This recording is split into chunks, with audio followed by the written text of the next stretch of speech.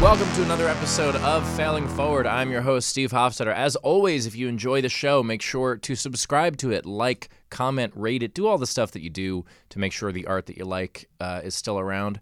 And I'm joined here, there's so many different ways to start this episode, but I'm joined here by my friend Michael Price, who, the showrunner and co-creator of F is for Family. So F today is for failure. That's right. That's what we're going to do. But also the way we became friends is through that hat that you're wearing. That's right. Fellow Mets fans, we were in a Wall Street Journal article together. That's right. About why is it that funny people like the Mets. And by the way, I totally glossed over your other credit, which is you've been writing for The Simpsons for 18 years. Yes. That's a pretty big deal. But yeah, you were interviewed along with myself, and it was what, Hank Azaria? Jon Stewart probably. Yeah. I mean, Kevin James. There's a lot of comedians. Seinfeld, Chris Rock, right, Bill Maher. Of course. So many Mets fans. Yeah. By Jared Diamond, who is now a friend as well. The writer and great baseball writer for the Wall Street Journal. But I mean, I think my take was probably similar to yours. That to be a Mets fan is basically a giant joke. Yeah. Anyway, you keep waiting for the punchline. I saw it as like the thing for me. What makes me a Mets fan is what makes me a comedian, which is it's counterculture. Being able to be funny means rebelling against things. And when you grow up in New York, the Yankees are kind of like the military complex. Exactly. The Yankees are very like buzz cut, no facial hair, like dress appropriately. And the Mets are just this bunch of misfits. And, comedians are misfits. And so funny people are misfits. Yeah. I don't know what's going to happen. This new guy is buying the Mets, but it'll take 5 years, what they say. Like if he really goes full Yankees or like Steinbrenners in terms of like buying paying a lot, I don't know how people will deal with like success. It would be very weird. I mean, you look at the Red Sox. The Red Sox were, the underdog forever, and then they became what they always feared. Exactly. And their fans love it. That's true. So I think we could get used to victory. I'm also, speaking of failure, wearing a Giants shirt, and I did this. Yeah. I was gonna wear one of my Mets shirts, but I'm about to hit the road for a couple of weeks, so they're packed. Because I always bring them on the road with me. Yeah. And I was like, oh, Michael's on the show. I want to wear a Mets shirt. So I wore the next best thing, which is a different losing New York team.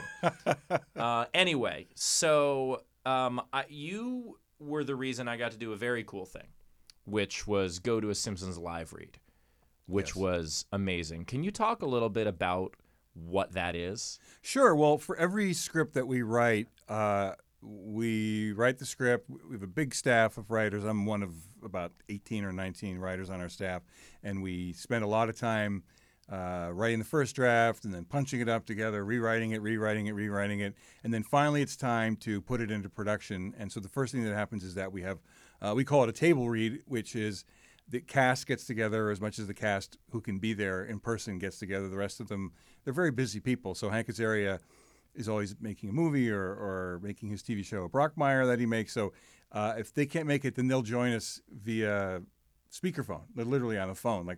It's like Charlie's Angels, like a voice coming out of a phone. Yeah. But we read the script together, and then because we want to hear how it plays, is it funny? Will it get laughs? We invite people. Everyone is allowed to bring a certain amount of guests, so that you were my guest at that time.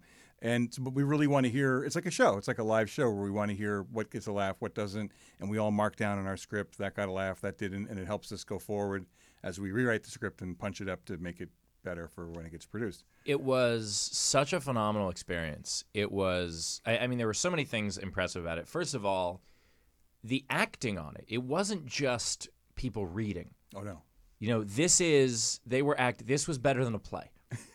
It was. I'm not a theater guy. I'm not a huge fan of live theater. I would go watch this all day, every day. Like, it was so impressive. I'm still, like you said, I've been there 18 years now. I'm still blown away every time we do one of these to see these amazing actors. Dan Castellaneta, who plays Homer, Krusty, Barney, Mayor Quimby. So many characters, just switching back. Homer. I wrote an episode that was about Homer and his father, Grandpa. So he plays both those parts. So he'll do entire scenes where he's just acting with himself and switching back and forth. He's incredible. Julie Kavner, Nancy Cartwright. The whole cast is just unbelievable, and they really commit at the table read, like you're saying. Because I've worked on other shows where the table reads are kind of like you do them because everyone from the staff is there and you want to hear how the script works, blah, blah, blah. And people just kind of half read it, or, but this is like a performance, and they really want to sell the jokes and see how they work. So, excuse me, it's amazing. It's amazing to watch. The performance aspect of it is fantastic. And I saw there was an element of, I've been to 2. The first one, Hank Azaria was able to be there in the room. Oh, good. And I saw when he was talking to himself, he played 2 or maybe even 3 characters in a scene. Probably. And he's just going back and forth, and it's just such an amazing thing to watch. And I was like, I couldn't do that with one.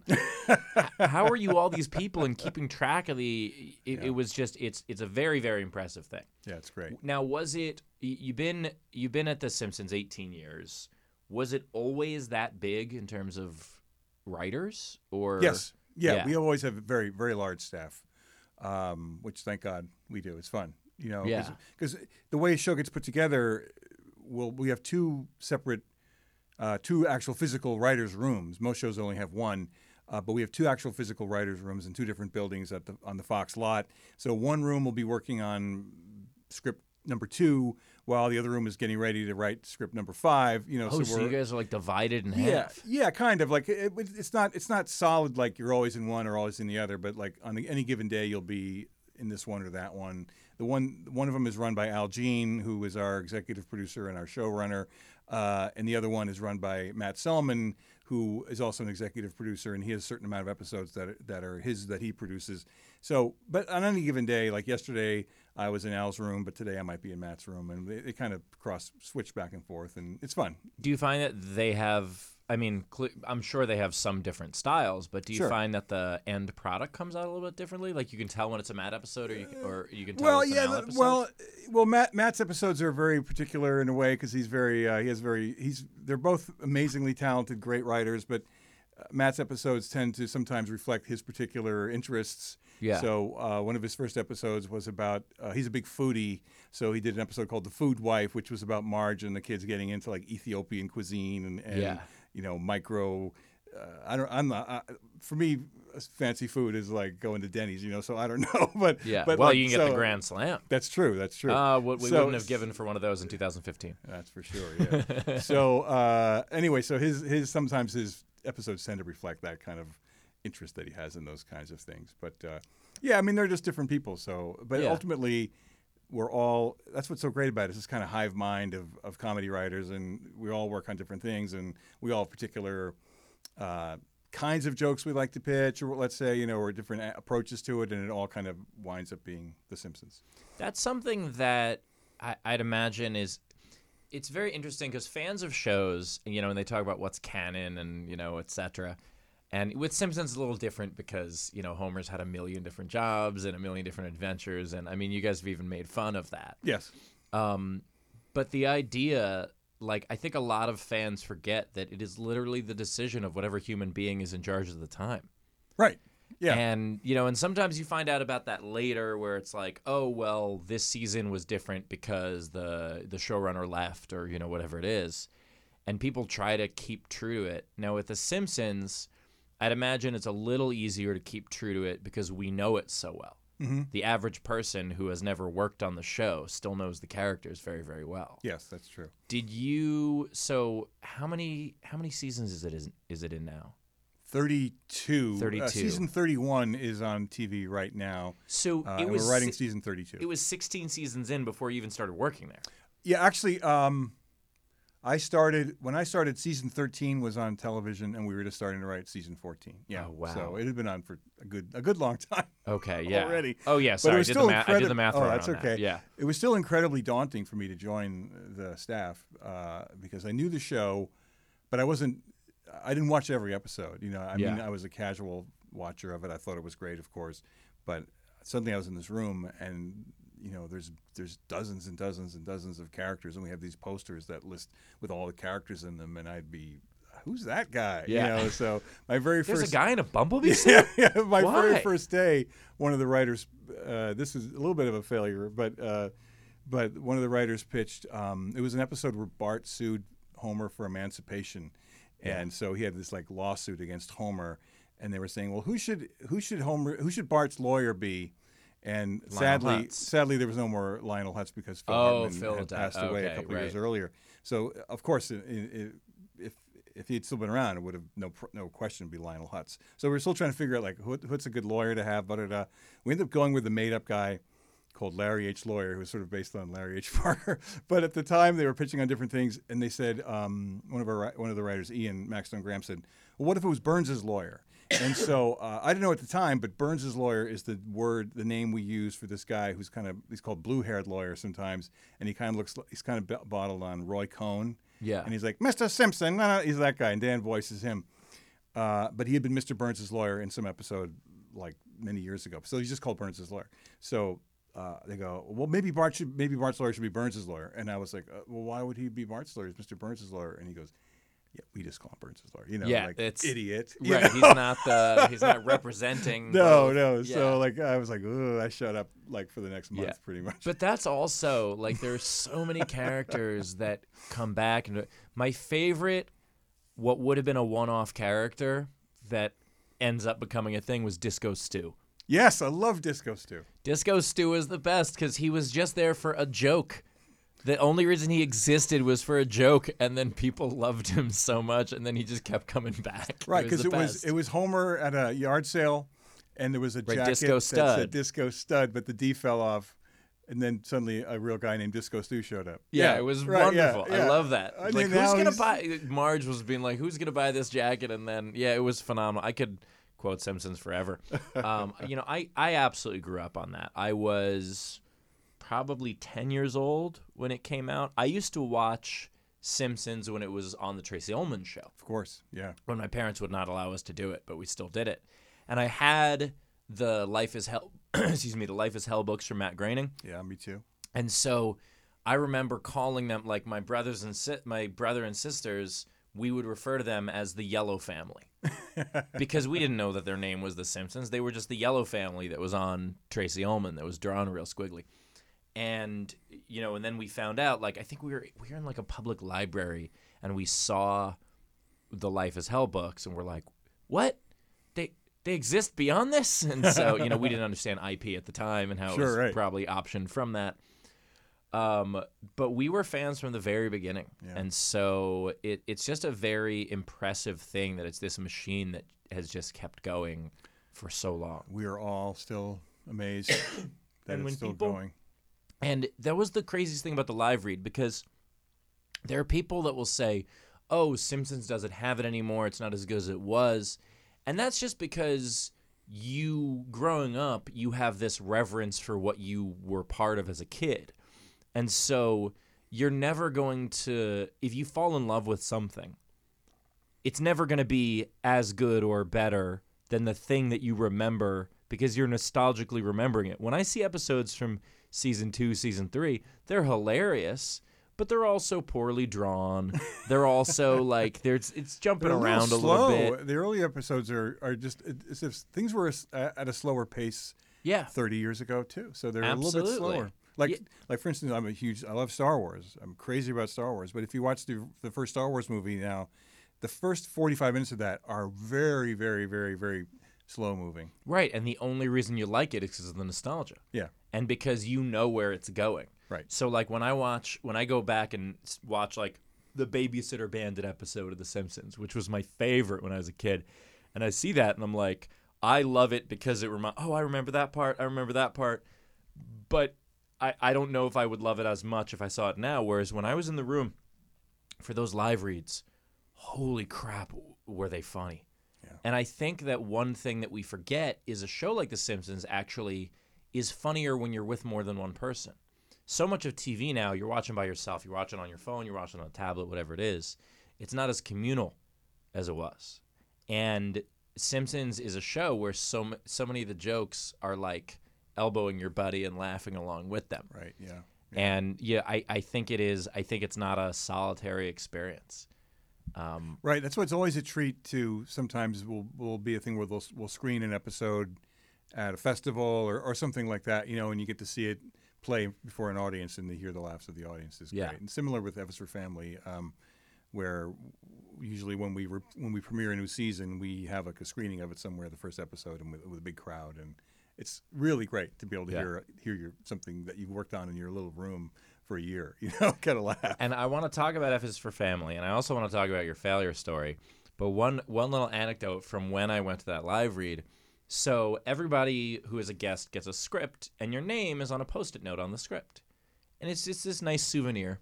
And, the actors will sign the script for you afterward.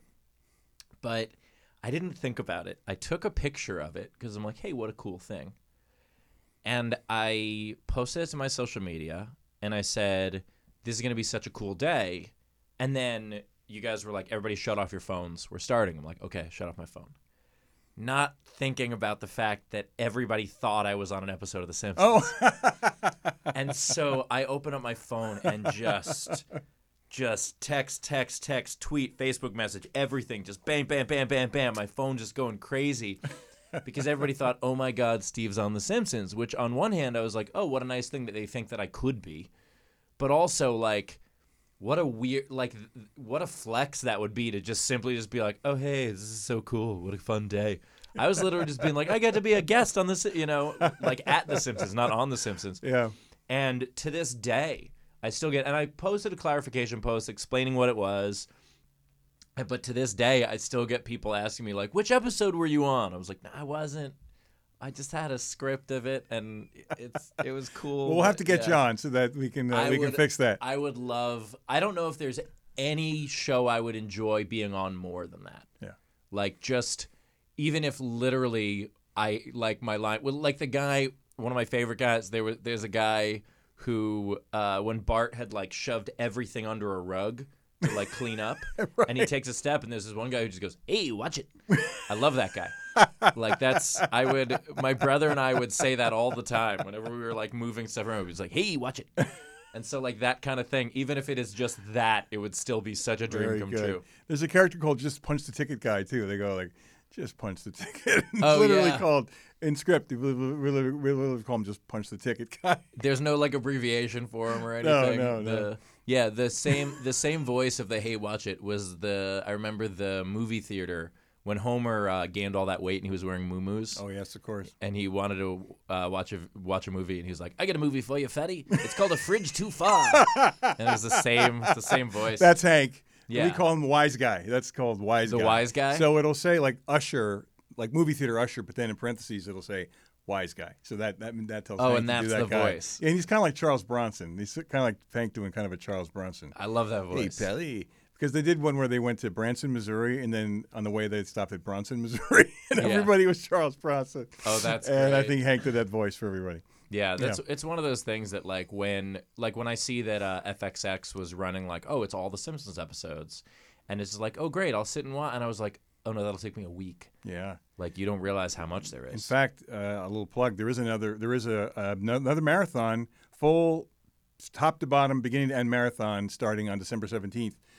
Which is the actual 30th anniversary of the very first episode, which was the Christmas episode where they got the dog and everything. Santa's Little Helper. So starting on December 17th on FXX, it's every episode from 1 to or up to like 660 or something. I very much hope this episode airs before December 17th. But if not, the marathon's still probably going on whenever this episode airs. You can create your own marathon now because every single episode happens to be on Disney Plus. Yes. Because now Disney is our new boss, our new owners. So I want to talk about F is for Family. Sure. And I want to hear your failure story, but we're going to do that after this break. Speaking of bosses and how to pay bills. Welcome back to Failing Forward, of course, here with Michael Price, and I have just spent most of this just reminiscing about how much I love The Simpsons. Not even hearing all that much from you, and I apologize. I'm such a fanboy when it comes to that. So I want to talk about how did this happen? How did you become? Because I assume F is for F is for family. I almost said F is for failure. F is for which I don't even know if I've said that on this podcast accidentally. But F is for Family, you're already a Simpsons writer for 15 years at that point. Yes. So it's an obvious pairing. But how the hell did you get there? Well, I got it. How do I get to F is for Family? To The Simpsons. The Simpsons. Let's talk about my that God. first, because what a job. I grew up in the New York, New Jersey area, hence my Mets fandom, in a time when there were 3 network TV stations and 3 local TV stations in the New York area and 1 PBS station. And hold on. As a New Yorker, I want to see if I can do this, because obviously the 3 network are CBS, ABC, and NBC. Right. The local, because there was Fox. Right. Channel 5. Channel 5 was Fox. They became Fox. Or right? became Fox. Right. So what? I don't even remember. It was called WNEW. WNEW. There was WOR. WOR 9, which played became the Mets games. and that became UPN and then later CW. That's correct. And Channel 11, WPIX. WPIX, which showed the Yankee games. Yeah, that's right. Oh, and my then there God. was Channel 13, which was called WNET. It might still be that was the PBS channel. Yeah. Did you get Channel 55 like that? Oh, UHF sure, movie absolutely. channel? Yeah, Oh, totally. Yeah. Or like Channel 47 was, I believe, Telemundo, Spanish I think. language. Yeah. So I just. What about like High Channels, which was scrambled porn? No, all right. We'll go. There was also Channel 68, which was like this weird in the 80s became like kind of an MTV thing where they showed cool videos. Oh, yeah, it was like the box or something. Yeah, right. Yeah. And also there was Uncle Floyd. I don't know if you remember Uncle Floyd, but no, I don't remember. He had a show. Uncle Floyd was like a Krusty the Clown type parody who was super funny. He was only mostly seen in New Jersey. Really bargain basement, hilarious show. It was when I was in college, like it was the thing that you didn't miss. That was like The Simpsons for us. Like you couldn't miss Uncle Floyd every 4 o'clock on every day. Oh my God! It was look him up. He's great. He's still out there doing live shows and everything. Yeah. But as a kid, so I loved TV. I loved watching TV. I loved comedy. So on those stations, this is pre-cable days. Late '60s, '70s. All they had, the main shows would be on the networks, but the local stations would show, Bugs Bunny cartoons, Laurel and Hardy, Abbott and Costello, the Marx Brothers, W.C. Fields, the Bowery Boys, all those old stuff. And I just love them so much. I watched them all the time to the point where like I wouldn't go outside. I just like my brothers would say, "Come on, let's go play football." I was like, "No, there's a really great whatever Chuck Jones cartoon on or something." So I didn't know, but that you could do anything with it. And so I was a theater person. I got into theater. And I still just watch TV and watch comedy. And by this time, like while I'm starting to go to college, that's when like SNL starts coming out and like Second City TV. And I eventually gravitated towards wanting to do some form of comedy. Very long story short, I did a bunch of crazy things. I taught in a high school for 2 years in a kind of an inner city high school in Irvington, New Jersey, which is a suburb of Newark, where I was very woefully unprepared. And that would be a great failure story, where I thought that I was going to be like I thought I was going to be like To Sir with Love, like a white To Sir with Love in a black, it was mostly a black school. Yeah, this is pre-Michelle Pfeiffer, Dangerous Minds. That's right. Yeah, I thought I was going to be her, and I thought I'd be like the cool young guy because I was just out of college, and these kids like just walked all over me. They ran the room. Like I was terrible at it. Plus I was doing it like as kind of like a day job while trying to get theater work or whatever, so I was the worst. I feel bad. If any kid out there, well, I guess you'd probably be in your 40s now. If you were my student in Irvington High School in like 1985, I'm very, very sorry. I was a terrible teacher. Yeah, but if you've made something of yourself, that was on your own. Well, actually, Queen Latifah wasn't Queen Latifah yet. Her name is Dana. Yeah. And she was the captain of the girls basketball team. Really? Yeah. I didn't know her. I didn't see her. But a year or two later, when my friend said, the Queen Latifah, that's Dana from Irvington High School. Oh, my God. UNITY. Yeah. So you got to let them know. She did all right. So anyway, but I eventually got into doing improv and sketch comedy in a place in New York, a improv group in New York called Gotham City Improv. Mm-hmm. And that was a place where you did improv games. Like I could never do stand-up, which I have such admiration for stand-up because to me it was easy to be a character in a sketch, but to actually just be myself telling jokes, I couldn't do it. But doing sketch comedy and like finding in an improv, you do a funny improv game, and maybe a joke would come out or like a weird character would come out, and then our teachers would say, okay, take that character that you came up with on the spot in this theater game, and now go home and write a scene for that character, or write a monologue for that character. So it was about teaching us how to take like a spontaneous idea and then craft it into a sketch or a monologue or a scene. So that's where I started learning, like, okay, I think I'm funny. I'm making my students, my fellow students laugh. We do like workshop performances. I was getting laughs, and I was like, I think I can do this now. So then I had a writing partner. We gravitated together and we wrote a lot of scenes. She was a woman, and we wrote a lot of scenes about like couples going on dates, and we kind of hit it off in that way. We weren't a couple ourselves, but we had like a very simpatical style. And so we ended up writing our own like 2-person show, which was just basically a series of sketches about a couple, the relationship, the stages of a relationship of a couple, from like meeting at a singles bar all the way through dating and breaking up and all that. And she was very motivated towards being in show business, and I was kind of like, this is fun, but she had like, she was motivated, fast tracking, like, we're going to and she's like, okay, here's what we're going to do. We're going to put ourselves up. We're going to showcase ourselves in New York. We're going to get an agent. We're going to get a manager. We're going to make tapes of ourselves. This is back when you had to make videotapes. So you couldn't just put YouTubes out.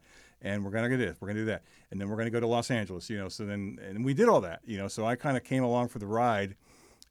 She was very highly motivated. I loved it. I thought we were doing great. And I was like, the hell with it. We'll do it. I was in my late 20s by then. And it's like, if I'm gonna make something in my life, screw it. I'm gonna do it. So we sold everything, got in a car, and drove out to Los Angeles from New York with like just basically the clothes on my back. But to have a friend to do that with makes it so much easier. Yes. Yeah. And we had a few contacts, just a few wispy contacts out here, like a manager who had heard of us. So this manager had seen us, I think, or seen our tape and signed us as a manager. And so she knew some agents, so she got an agent for us at APA, which was a really great agency, and they were really behind us. And so they gave us a showcase. They put together a big showcase at the Comedy Store on Sunset, the main room, the biggest room at the Comedy Store. And this agent called every network and every production company in town saying, these guys are the hottest things. You got to go see them. You got to go see them. Come. And we did, I think, a 2 or 3 night stand, like 3 nights in a row at the packed room. We'd done this show for like a year and a half, like it was to a T, and we killed, we slayed, and it's like, here we go, like next stop, giant. This is it. Just open my wallet, put it all in. That's right. Here we go. And then the first thing that happened was, in terms of failure, was the guy was a wonderful man. We only met him one time. His name was Marty Klein, and he was the head of APA. And he was like, I love you kids. You kids are gonna go really far, And I swear to God, within like a week or 2 of that, he died. The poor man died. So I remember being at his funeral, or his like, not the funeral, but like a service afterwards, saying like, oh, what are we gonna do now? But we still had our regular agent. But that's a tough thing, because it's like, I feel horrible that he died, but also I have rent to pay. That's right. Like, what do I do? Where's my $1 million? There is a logistic, like there's actual grief, and then there's also logistic grief that does come with that. That's right. So what we discovered was that suddenly we had meetings everywhere, at every network, at every production company I'd ever heard of, at Castle Rock, at 20th Century Fox, at NBC. We're like, here we go. And we thought, like, they're just going to say, sign you up, here you go. What do you want to do? What's your show?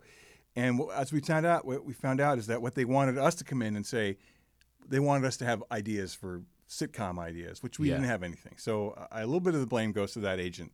Who didn't quite set us up. How does the agent not know? I don't know. I guess he just thought we'd go in there and like, I don't know. I mean, he's the guy who'd been in the business for a while. Step 1, showcase. Step 2, not sure. Step 3, profit.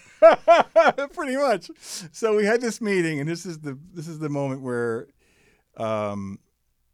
we had some meetings, and they were like, well, what are your ideas for things? And we're like, we don't know. Did you see the show? We did that. Right. We could do that again. So then the agent was able to step in and say, well, they're working on stuff. So then we had a follow-up meeting. This is at 20th Century Fox, where I work now, like 100 yards from where I work now. And we're in the meeting with this woman who was one of the executives at 20th Century Fox. And we pitched this. We had like a week, and we came up with the lamest idea for a show ever, which was set at a health club. And we had really bad idea. So we pitched it anyway. We're pitching it. And she goes, okay, so interesting. So would you say, is this an 8 o'clock show or a 9 o'clock show? So that's terminology that means back in those days, especially like this is like the early 90s, an 8 o'clock show was like Full House, meaning for kids and family. A 9 o'clock show was like Seinfeld, more adult. We didn't know that. So she goes, so would you say this is an 8 o'clock show or a 9 o'clock show? In my mind, I'm like, oh my God, we sold it. Yeah. I go, wherever you want to put it. Oh my that's God. Fine. Oh. Wherever you want to put it, that's fine.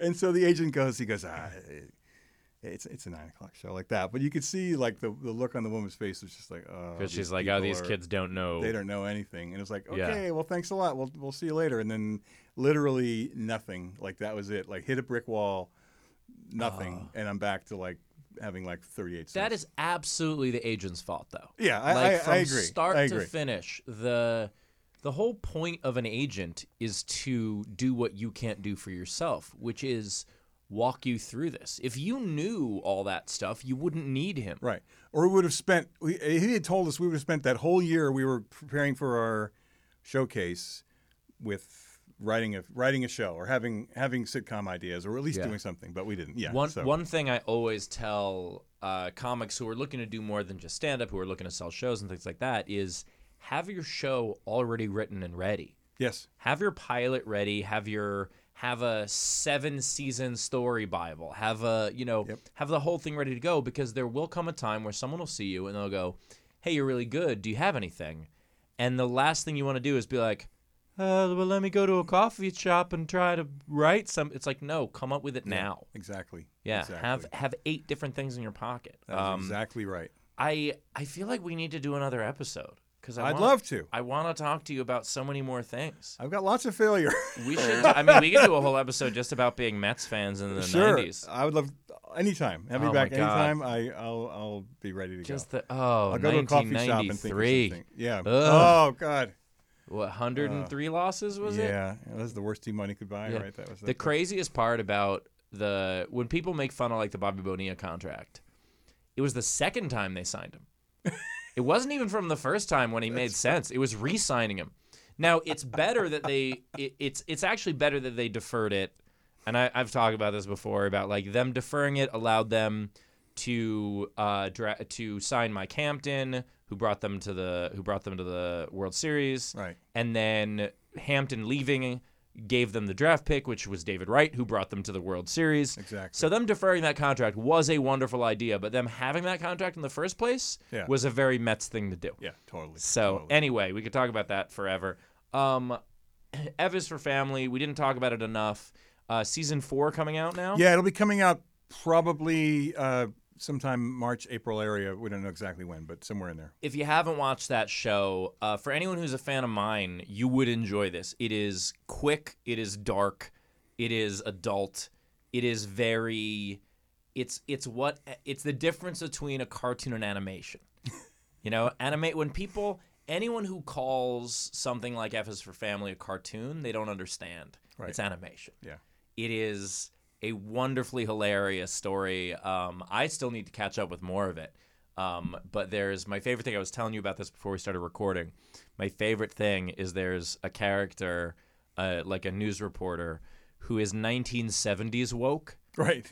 And it's so spot on as to what woke used to be when people thought they were being woke, but they're actually being extremely offensive. Right. That's my favorite character. And I know it's such a bit part, but it's a recurring. No, he's huge. He's played by Phil Hendry, the great Phil Hendry, if you know Phil. Jim Jeffords is his name. He's based on Jim Jensen, who was the anchorman on Channel 2 in New York growing up. It's just such a great character. Oh, thank you. I loved it. Anyway, you want to plug anything else? No, F is for Family. Simpsons, like I said, is on Disney Plus now, but new season, the new episodes are still coming out all the way through May on Fox and beyond. So yeah. And speaking of new season, when April rolls around, we got to go to a game. Definitely. Yeah, we have still not gone to a game together. Come with me to spring training. I'll be down in spring training in March. I would love to. We were there last year. Dude, absolutely. Come down to spring training. I got some access. It's a lot of fun. That sounds great. So excellent. As always, thanks for watching, subscribing, liking, following, do all that stuff, and check out the Simpsons marathon on FXX if it is still running at the time.